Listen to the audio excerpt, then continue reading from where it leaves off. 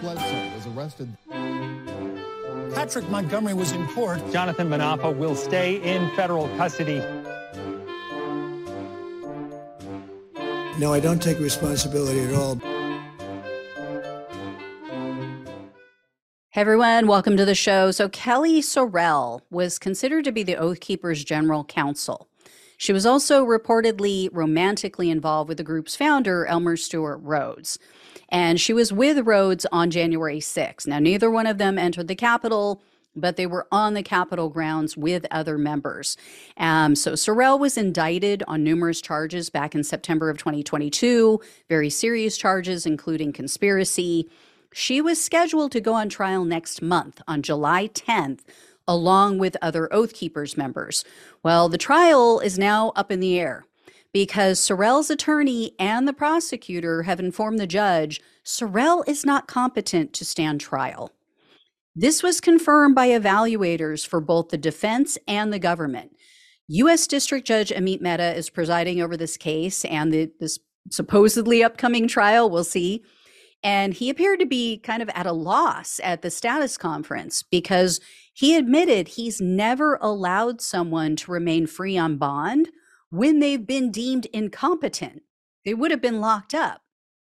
So Judge Mehta told the attorneys, quote, "There's a whole host of questions here, obviously, that rise up, and I don't feel like we have the answers." The prosecutor said he couldn't say for sure how long it might take to restore competency, but he estimated that if she was placed in jail and put on medication, it could take as many as 4 months. He also asked the judge to allow the trial to commence as planned, just without Sorrell, and just, allow the other Oath Keepers to go to trial. So we'll see what the judge decides. But from what I'm reading, this situation with Sorrell appears to have been in the making for several years. According to a man named Wayne Baker, Sorrell just became increasingly extreme over the past 4 years. Baker worked at a law firm with her, and he also helped her to run her congressional campaign. Apparently, she ran for office in 2019. So Baker was contacted by a local reporter at Hood County News. This was shortly after the arrest of Rhodes, because it was rumored that Sorrell was going to be next. So they reach out to this guy, and he told the news outlet, quote, "During her campaign, I watched her become more and more radical in her beliefs, and she went down a path that no one could pull her back from. This ultimately led to her divorce and the loss of many friendships. I have not spoken to Kelly in over a year and a half. I knew Kelly well, and watching the rapid decline in her behavior seemed to me like a mental illness. I do not know this for sure, but I do know that the Kelly Sorrell that exists today is not the same Kelly Sorrell I agreed to support in her campaign for Texas House District 60. The owner of the law firm that she worked for also spoke with Hood News, and he said that during the COVID lockdowns, he gave employees the option of working from home. Well, Sorrell said, yes, I want to do that. She availed herself of that option because she said one of her kids had asthma, and so she was concerned about becoming sick and then that child being affected. But her boss said there was this anti-lockdown protest that was held one weekend at the state capitol, and he just so happened to see photos of this event, and he saw Sorrell along with the other protesters. So he confronted her about her attendance at this event. He sent her a text, and she excused it away, saying, "Oh, I wasn't around anybody." So he circled her in the photo, and then he texted her the photo and basically said, "Get your ass back in the office." So her boss is a man named Paul Hyde, and he said basically he grew very tired of her increasingly radical behavior. So he was planning to have a talk with her, but before he had a chance to do that, she resigned. And he said that she sent him this, quote, rambling email at 10 p.m. on a Sunday night. So that was in May of 2020. And according to court documents, that same month, Sorrell moved in with Rhodes.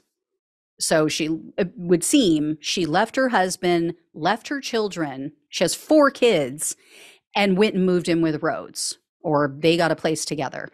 And Hyde said she was well down the quackspiracy rabbit hole by that time.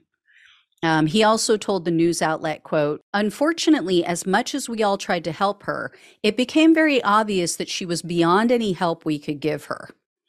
Another attorney who also knew Sorrell through an attorney's Facebook group, he didn't know her in person, but just through this group, he said that following the 2020 election, quote, "I'm kind of looking at her page and interacting with her some on that page, and kind of starting from a place of trying to debate rationally with her about certain things. But you can't have a rational conversation with somebody that's not arguing rationally.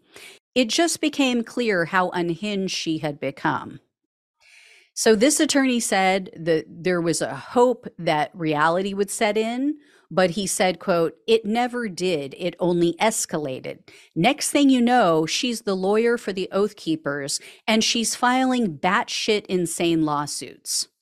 So the news outlet said that the Texas Lawyers Assistance Program had been contacted about Sorrell. I don't know who contacted them, but apparently they have been contacted about her. This is a group that assists attorneys who are struggling with substance abuse or mental health issues. But they said without the buy-in from the attorney that's at risk, the one who needs help, they just can't do much about it. So we'll see if the court can do something. Judge Mehta has to make a decision on what they're going to do moving forward with the other people in this case. And also, like I said, what's going to go on with Sorrell. We'll see if he orders her into custody and if he orders her to undergo some sort of treatment. So I feel horrible for her kids, feel horrible for her husband and her kids because they are the true victims in this. And just goes to show you the power of these quackspiracies, how they pull people under. Anyway, I will keep you posted. Thanks so much for watching and listening. Please like, share, and subscribe. Please donate if you possibly can. Love you all. Take care. Talk with you soon.